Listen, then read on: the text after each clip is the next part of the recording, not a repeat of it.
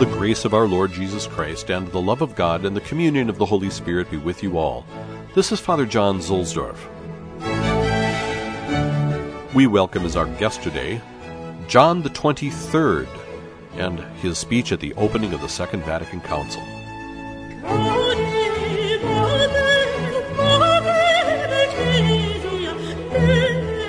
On the 11th of October, 1962, Pope John the 23rd opened the Second Vatican Council, and after the Mass he gave an address to all the Council Fathers gathered there and representatives of the many organizations and different governments who were there present.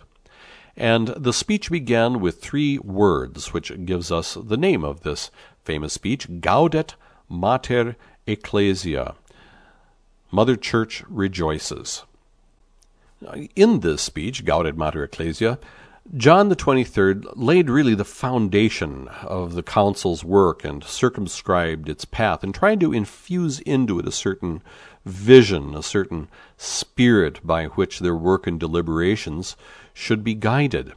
Now, many people today stress how important the Second Vatican Council is, and in fact we are still celebrating the 50th anniversary of the time of the Council. And yet, even today, many people who invoke the Council, and many people who don't like the Council, well, they haven't read the documents, and they haven't paid much attention to one of the very most important events of the entire Council, and that is precisely the reading of Gaudet Mater Ecclesia by John at the very opening of the first session. So we're going to hear Gaudet Mater Ecclesia today. I'll read it for you. And as I read, you should tune your ears to catch a few things. For example, he talks about very clearly about those who are with the Church and those who are not with the Church, and what results from being with or against, or not, at least not with the Church. He recalls how he announced the Council. He said it had to do with a flash of inspiration. He speaks very clearly that he hopes this Council will turn everyone's minds to heavenly things. He talks about the state of the Church at the time, as he saw it, of course. Listen for how he speaks about how the world has in the past, in the present, impeded the work of the Church, but how now the Church can speak to the whole world without being impeded. I think he's probably talking about the development of modern social communications, the tools of communication. Remember that it was right around the time of the Second Vatican Council, I think, that Telstar, the first big communications satellite, ever went up. I may be wrong about that, but I think it was about that time. John deals with the sole important purpose in life, attaining heaven, both as individuals and as societies. It's interesting that I think still functioning in the back of John's mind is probably the social kingship of Christ, which has been somewhat attenuated since the Second Vatican Council. He talks about how the Church considers the modern world without losing sight of the past. I think this is one of the most important things that John talks about in here, and he talks about it with really, really clear language. For John, the Council is concerned with passing along the Church's true teaching. This Council, on the one hand, isn't supposed to rehash or really focus on one point of doctrine or another. Instead, John is concerned with how the Church passes on all of the Church's true and authentic teaching in its entirety, in continuity with the past. I think the money quote comes well along when John says that the whole of the Church's teaching must be kept in its entirety, in its preciseness. Everything has to be in conformity with authentic doctrine, but without changing its substance.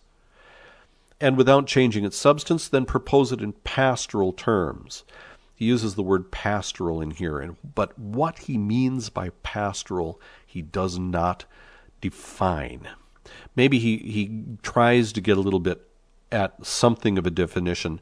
Then later on, when he talks about the contrast, be the way the Church used to teach things or combat errors, and the way that she is doing it now. For example, he talks about how today the Church prefers to use against errors, and he admits that errors abound, how the Church uses against errors the medicine of mercy rather than of condemnation.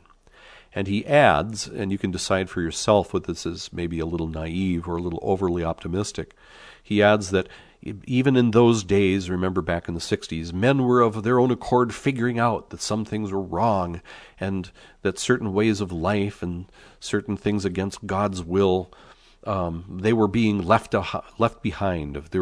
Men were leaving things behind of their own accord. Yeah, well, he may have at that time have been thinking perhaps of civil rights issues, or maybe the Cold War, or nuclear arms, or the way that a war had absorbed an entire world not too many years before. But it's hard to understand that optimism perhaps in looking around at what we have going on today. Well, anyway, let's hear Gaudet Mater Ecclesia, John the 23rd's famous speech at the opening of the Second Vatican Council on the 11th of October in 1962.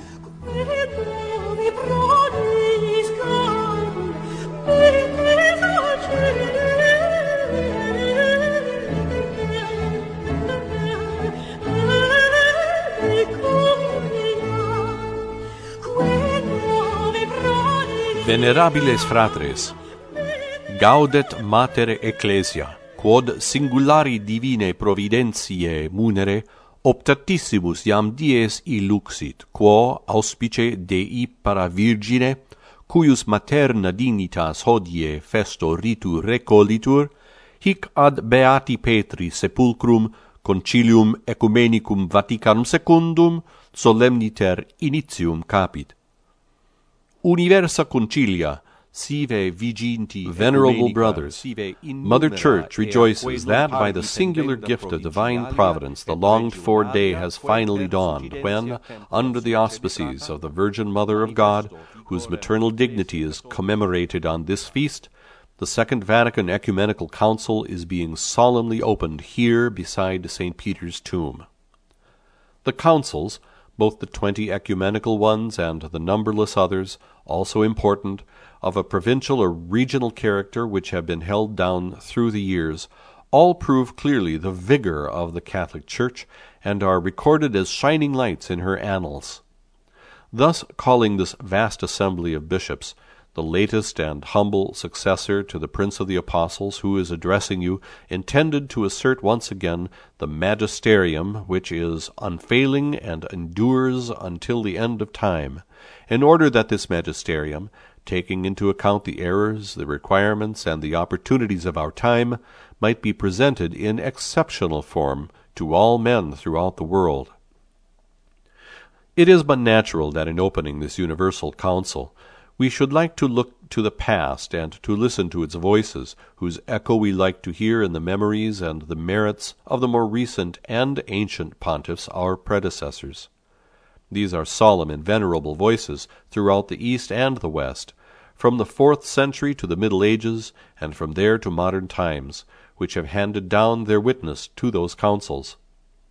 They are voices which proclaim in perennial fervor the triumph of that divine and human institution, the Church of Christ, which from Jesus takes its name, its grace, its meaning. Side by side with these motives for spiritual joy, however, there has also been, for more than 19 centuries, a cloud of sorrows and of trials.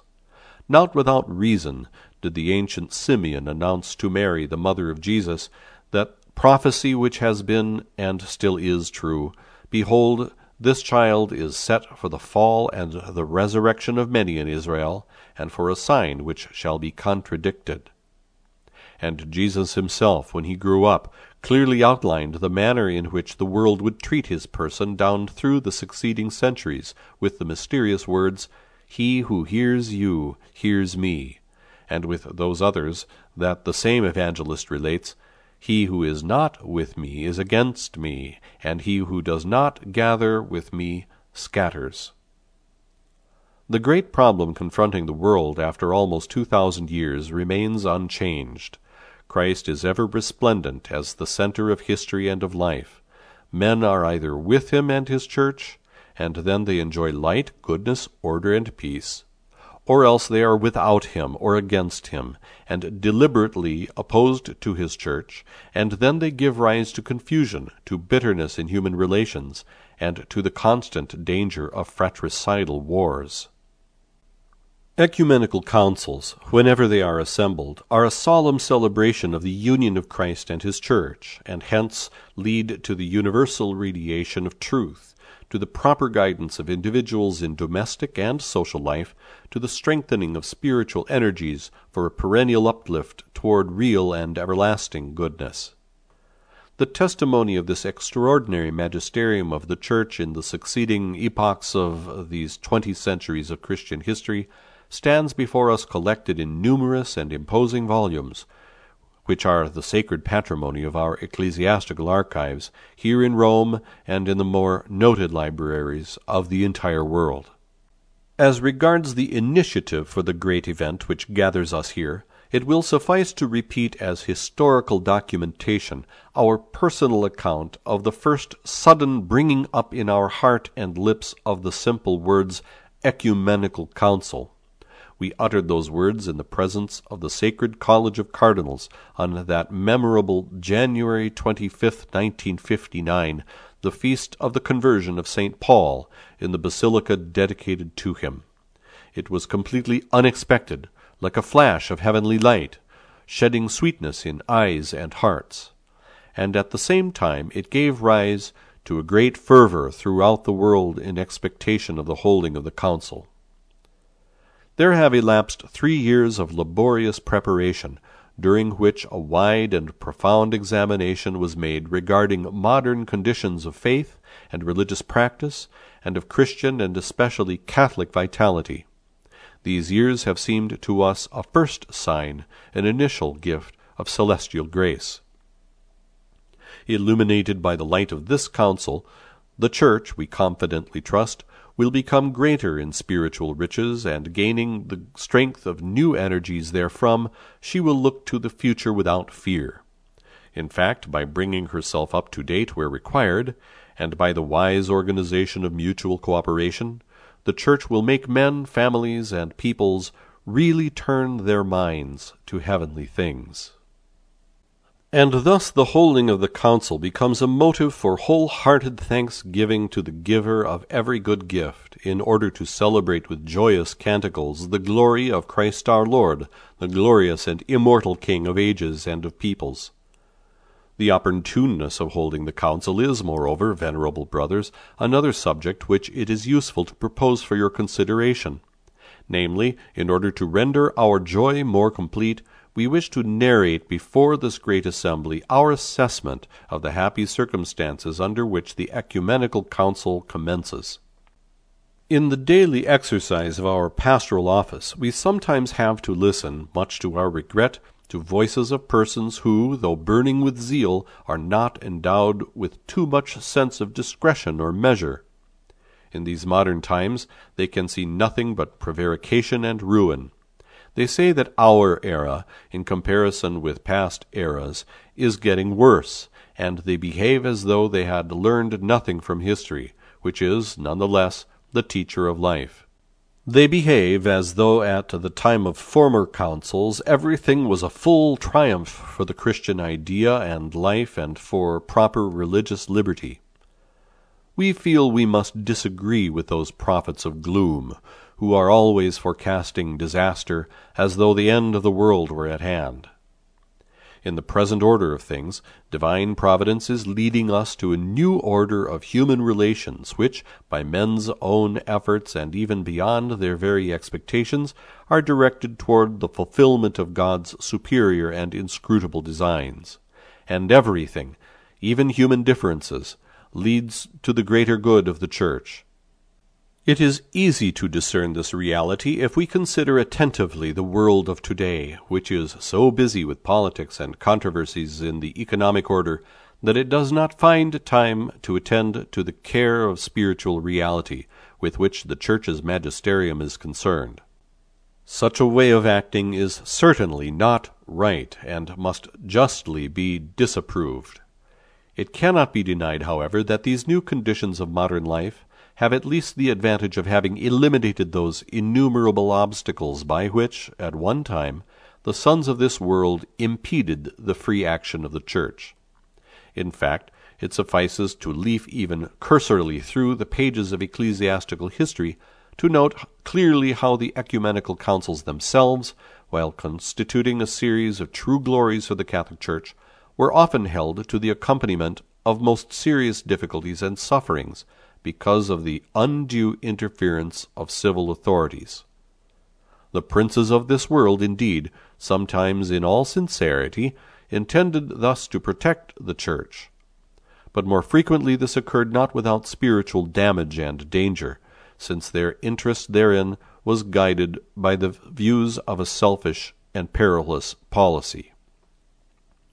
In this regard, we confess to you that we feel most poignant sorrow over the fact that very many bishops, so dear to us, are noticeable here today by their absence, because they are imprisoned for their faithfulness to Christ, or impeded by other restraints. The thought of them impels us to raise most fervent prayer to God. Nevertheless, we see today, not without great hopes, and to our immense consolation, that the Church, finally freed from so many obstacles of a profane nature such as trammelled her in the past, can from this Vatican Basilica, as if from a second apostolic cenacle, and through your intermediary, raise her voice resonant with majesty and greatness. The greatest concern of the Ecumenical Council is this, that the sacred deposit of Christian doctrine should be guarded and taught more efficaciously. That doctrine embraces the whole of man, composed as he is of body and soul, and, since he is a pilgrim on this earth, it commands him to tend always toward heaven. This demonstrates how our mortal life is to be ordered in such a way as to fulfill our duties as citizens of earth and of heaven, and thus to attain the aim of life as established by God, that is, all men, whether taken singly or as united in society, today have the duty of tending ceaselessly during their lifetime toward the attainment of heavenly things, and to use, for this purpose only, the earthly goods, the employment of which must not prejudice their eternal happiness. The Lord has said, "Seek first the kingdom of God and his justice." The word "first" expresses the direction in which our thoughts and energies must move. We must not, however, neglect the other words of this exhortation of our Lord, namely, "And all these things shall be given you besides." In reality, there always have been in the Church, and there are still today, those who, while seeking the practice of evangelical perfection with all their might, do not fail to make themselves useful to society. Indeed, it is from their constant example of life and their charitable undertakings that all that is highest and noblest in human society takes its strength and growth. In order, however, that this doctrine may influence the numerous fields of human activity with reference to individuals, to families, and to social life, it is necessary, first of all, that the Church should never depart from the sacred patrimony of truth received from the Fathers. But at the same time she must ever look to the present, to the new conditions and new forms of life introduced into the modern world, which have opened up new avenues to the Catholic apostolate. For this reason, the Church has not watched inertly the marvelous progress of the discoveries of human genius, and has not been backward in evaluating them rightly.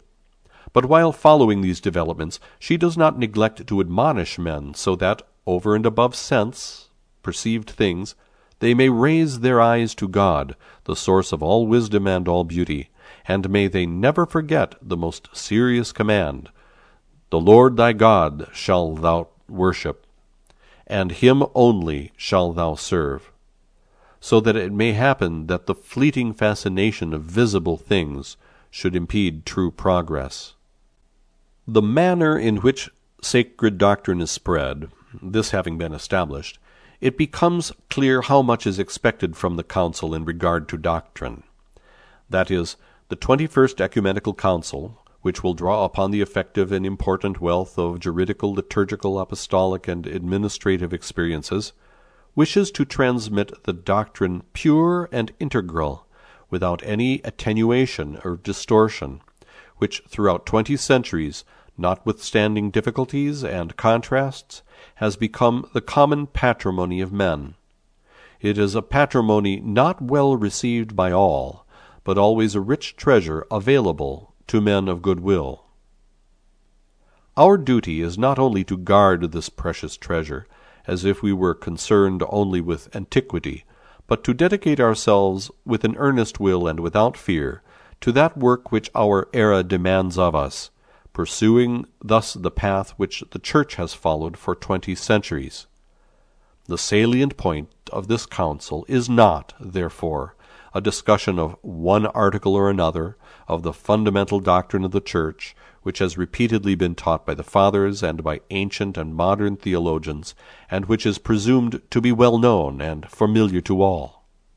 For this a council was not necessary, but from the renewed, serene, and tranquil adherence to all the teaching of the Church in its entirety and its preciseness, as it still shines forth in the Acts of the Council of Trent and First Vatican Council, the Christian, Catholic, and Apostolic spirit of the whole world expects a step forward toward a doctrinal penetration and formation of consciousness in faithful and perfect conformity to the authentic doctrine, which, however, should be studied and expounded through the methods of research and through the literary forms of modern thought. The substance of the ancient doctrine of the deposit of faith is one thing, and the way in which it is presented is another, and it is the latter that must be taken into great consideration, with patience if necessary, everything being measured in the forms and proportions of a magisterium which is predominantly pastoral in character. At the outset of the Second Vatican Council, it is evident, as always, that the truth of the Lord will remain forever. We see, in fact, as one age succeeds another, that the opinions of men follow one another and exclude each other, and often errors vanish as quickly as they arise, like fog before the sun. The Church has always opposed these errors. Frequently she has condemned them with the greatest severity. Nowadays, however, the spouse of Christ prefers to make use of the medicine of mercy rather than that of severity. She considers that she meets the needs of the present day by demonstrating the validity of her teaching rather than by condemnations.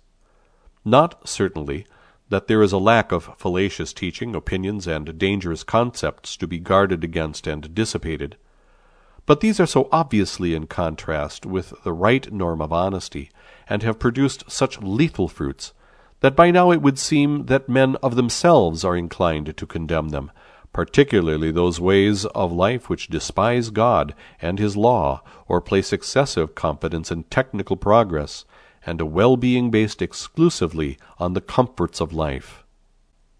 They are ever more deeply convinced of the paramount dignity of the human person, and of his perfectioning as well as of the duties which that implies.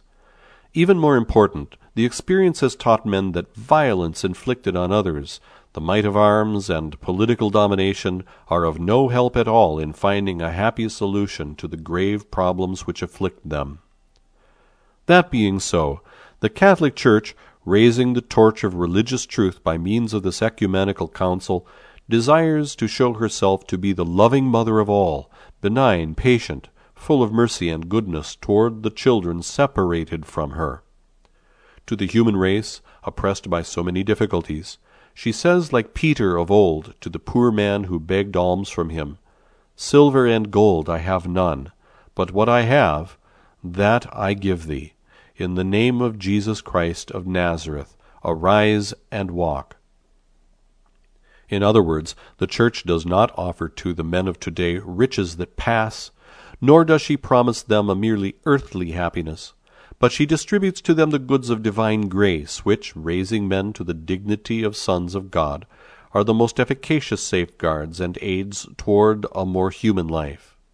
She opens the fountain of her life-giving doctrine, which allows men, enlightened by the light of Christ, to understand well what they really are, what their lofty dignity and their purpose are, and finally, through her children, she spreads everywhere the fullness of Christian charity, than which nothing is more effective in eradicating the seeds of discord, nothing more efficacious in promoting concord, just peace, and the brotherly unity of all. The Church's solicitude to promote and defend truth derives from the fact that, according to the plan of God, who wills all men to be saved and to come to the knowledge of the truth, men without the assistance of the whole of revealed doctrine cannot reach a complete and firm unity of minds, with which are associated true peace and eternal salvation. Unfortunately, the entire Christian family has not fully attained to this visible unity in truth. The Catholic Church, therefore, considers it her duty to work actively so that there may be fulfilled the great mystery of that unity which Jesus Christ invoked with fervent prayer from his heavenly Father on the eve of his sacrifice. She rejoices in peace, knowing well that she is intimately associated with that prayer, and then exults greatly at seeing that invocation extend its efficacy with salutary fruit even among those who are outside her fold. Indeed, if one considers well this same unity which Christ implored for his Church, it seems to shine, as it were, with a triple ray of beneficent supernatural light, namely, the unity of Catholics among themselves, which must always be kept exemplary and most firm, the unity of prayers and ardent desires with which those Christians separated from this apostolic see aspire to be united with us, and the unity in esteem and respect for the Catholic Church which animates those who follow non-Christian religions. In this regard, it is a source of considerable sorrow to see that the greater part of the human race, although all men who are born were redeemed by the blood of Christ, does not yet participate in those sources of divine grace which exist in the Catholic Church. Hence the Church, whose light illumines all, whose strength of supernatural unity redounds to the advantage of all humanity, is rightly described in these beautiful words of Saint Cyprian. The Church, surrounded by divine light, spreads her rays over the entire earth. This light, however, is one and unique, and shines everywhere, without causing any separation in the unity of the body. She extends her branches over the whole world by her fruitfulness. She sends ever farther afield her rivulets. Nevertheless, the head is always one, the origin one, for she is the one mother abundantly fruitful. We are born of her, are nourished by her milk. We live of her Spirit. Venerable brothers, such is the aim of the Second Vatican Ecumenical Council, which, while bringing together the Church's best energies and striving to have men welcome more favorably the good tidings of salvation, prepares, as it were, and consolidates the path toward that unity of mankind which is required as a necessary foundation in order that the earthly city may be brought to the resemblance of that heavenly city, where truth reigns, charity is the law, and whose extent is eternity. Now our voice is directed to you, venerable brothers in the episcopate.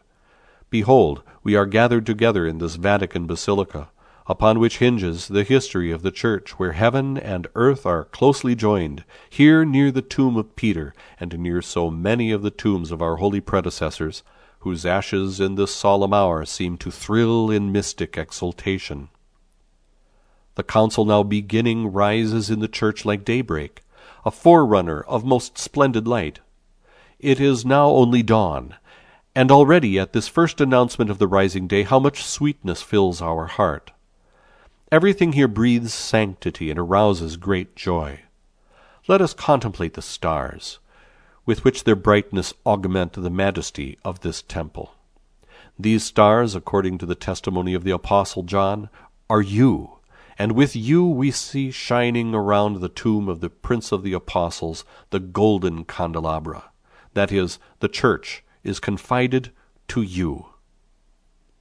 We see here with you important personalities, present in an attitude of great respect and cordial expectation, having come together in Rome from the 5 continents to represent the nations of the world.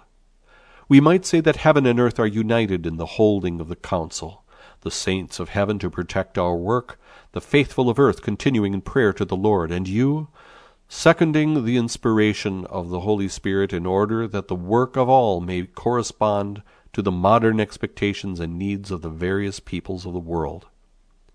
This requires of you serenity of mind, brotherly concord, moderation in proposals, dignity in discussion, and wisdom of deliberation. God grant that your labors and your work, toward which the eyes of all peoples and the hopes of the entire world are turned, may abundantly fulfill the aspirations of all. Almighty God, in Thee we place all our confidence, not trusting in our own strength. Look down benignly upon these pastors of Thy church. May the light of Thy supernal grace aid us in taking decisions and in making laws.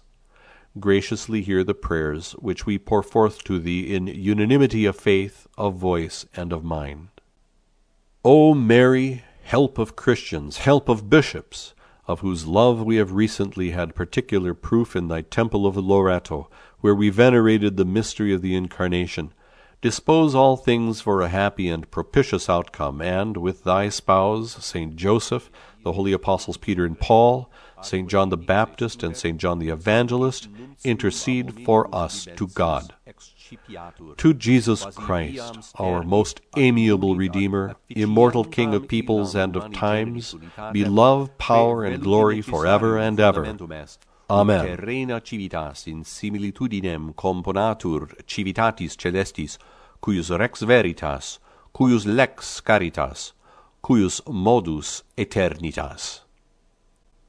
Nunc autemos nostrum patet ad vos, venerabiles in episcopatu fratres, ecce nos iam in unum congregatos, in hac Vaticana basilica, ubi ecclesiae historiae cardo verditur, ubi nunc celum et terra artissimo conjuguntur federe. Hic ad sancti Petrum sepulcrum, ad tot sanctorum decessorum nostrorum tubulos, quorum cineres hac solemni ora quasi arcano quodam fremitu exultare videntur. Quod incohatur concilium, veluti dies in ecclesia oritur splendidissima luce refulgens, tantum aurora est, et iam primi orientis solis radii quam suaviter animos afficiu nostros. Omnia hic sanctitatem spirant, laetitiam excitant. Contemplamur enim stellas claritate sua majestatem huius templi addaugere, quae teste Ioanne Apostolo vos estis. Et per vos quasi aurea lucere candelabra circa principis apostolorum sepulcrum, quae sunt ecclesiae vobis concredite. Simul cernimus viros dignitate amplissimos, quia quinque continentibus terris Romam convenerunt, suarum nationum personam acturi, quique omni cum reverentia atque humanissima cum expectatione hic adsunt. Quare plane dicendumst celites et homines ad celebrandum concilium consociatam conferre operam, beatorum celitum partes he sunt, ut labores tueantur nostros. Christi fidelium ut flagrantes preces ad Deum fundere pergant, vestrum omnium ut supernis Spiritus Sancti impulsionibus prompte obsecuti alacriter detis operam, ut labores vestri variarum gentium optatis ac necessitatibus aprime respondeant. Hec ut contingant a vobis postulantur serena animorum pax, fraterna concordia, ceptorum temperantia, disceptationum dignitas, deliberationum omnium sapientia. Utinam studia atque opera vestra, in quae non tantum populorum oculi, sed spes quoque universi orbis sunt converse, expectationem cumulate expleant. Omnipotens Deus, in te nostris diffisi viribus, fiduciam totam reponimus, super hos ecclesiae tue pastores benignus respice, superne tue gratiae lumen nobis adsit consilium capientibus, adsit leges ferentibus, et quas una fide, uno ore, uno animo ad te preces fundimus, libenter exaudi. O Maria, auxilium Christianorum, auxilium Episcoporum, cuius amorem nuper in Lauretano templo tuo ubi incarnationis mysterium venerari placuit peculiari modo experti sumus, omnia ad letum faustum prosperum exitum tua ope dispone. Tuque una cum sancto Iosef sponso tuo, cum sanctis Petro et Paulo apostolis, sanctis Ioanni Baptista et evangelista, apud Deum intercede pro nobis. Iesu Christo, Redemptori nostro amantissimo, Regi immortali populorum et temporum, amor, potestas et gloria in saecula saeculorum. Amen.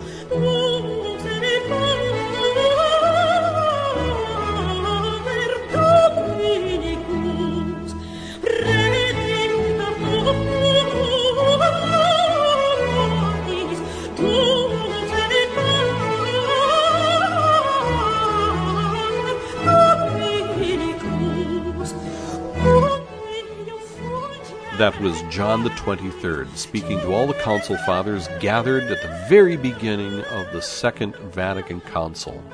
This was the famous speech Gaudet Mater Ecclesia of 11 October 1962. You can hear how hope rings throughout the piece, but I can't help but shake the feeling that maybe there's a little naivete there too. There's a real optimism about humanity, which yes, I share, but perhaps maybe it's my reading of Augustine over the years that has pointed out to me also the real contrasts between the eternal city and the earthly city, which John the 23rd himself invokes.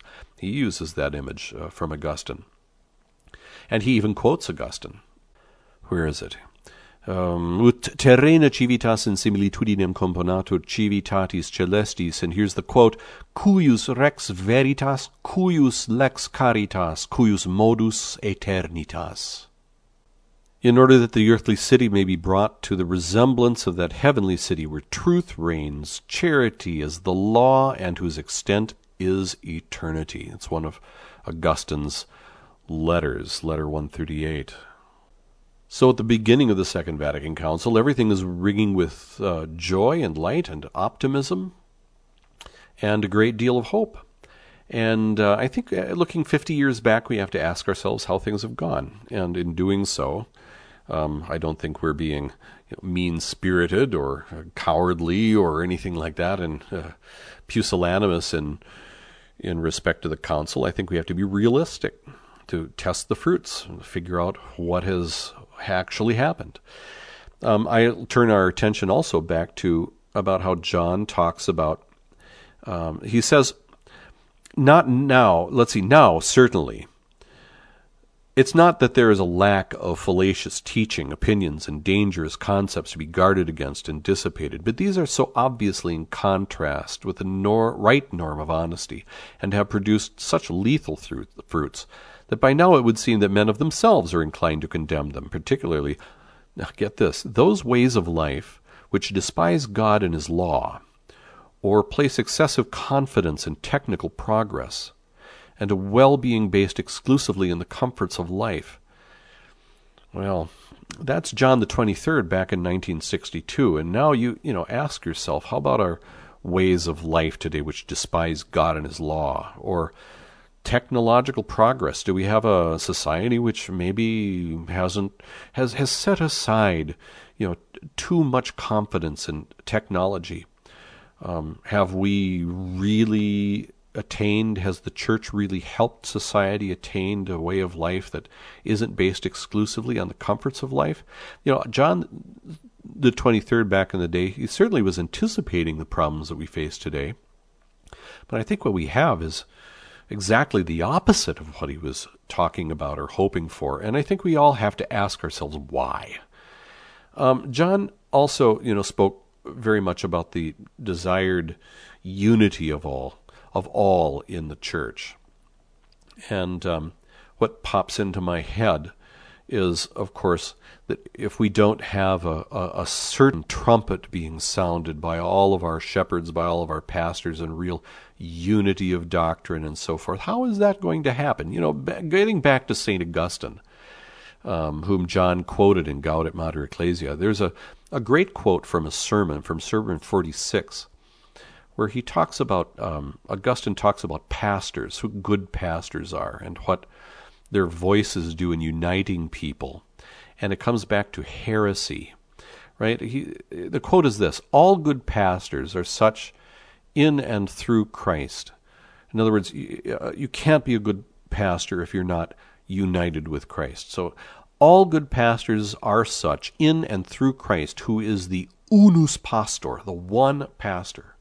And their voices are united with his voice, so that they do not teach heresy. Sint ergo omnes in pastore uno, udicant vocem pastoris unam, quam audiant oves, et sequantur pastorum suum, et non illum aut illum sed unum, et omnes in illo unam vocem dicant, diversas voces non habeant.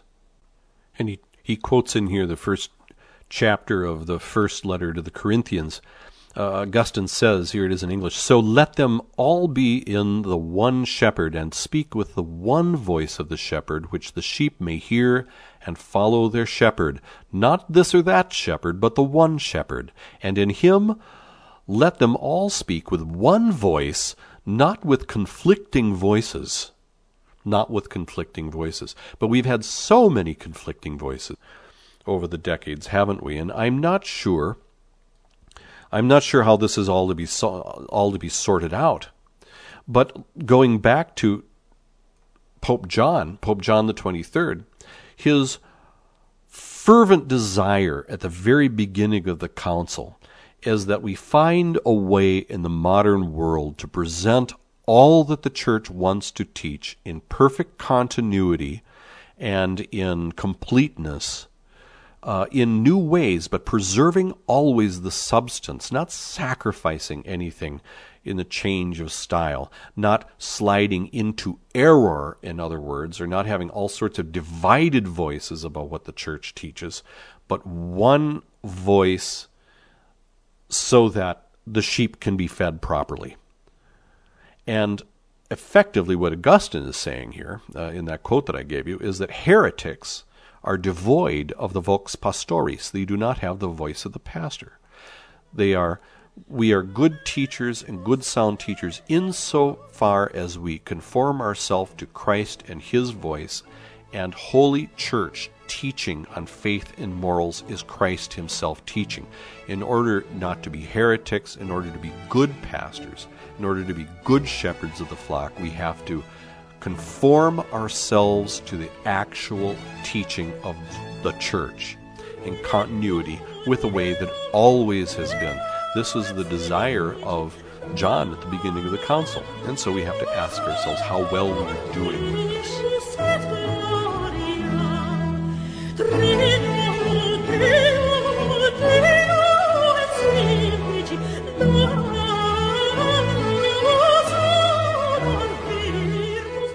Well, now that I've had a little rant, please come and visit at the blog, Father Z's blog. That's at the old address, wdtprs.com, Whiskey Delta Tango Papa Romeo Sierra.com. That's What Does the Prayer Really Say?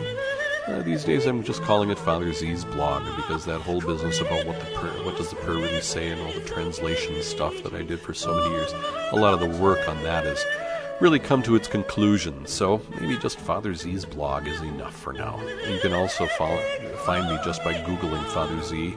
You can look up Father Z online, one word, .com as well. There are always interesting discussions going on. We have a little fun, sometimes we have a little controversy, but it's never dull.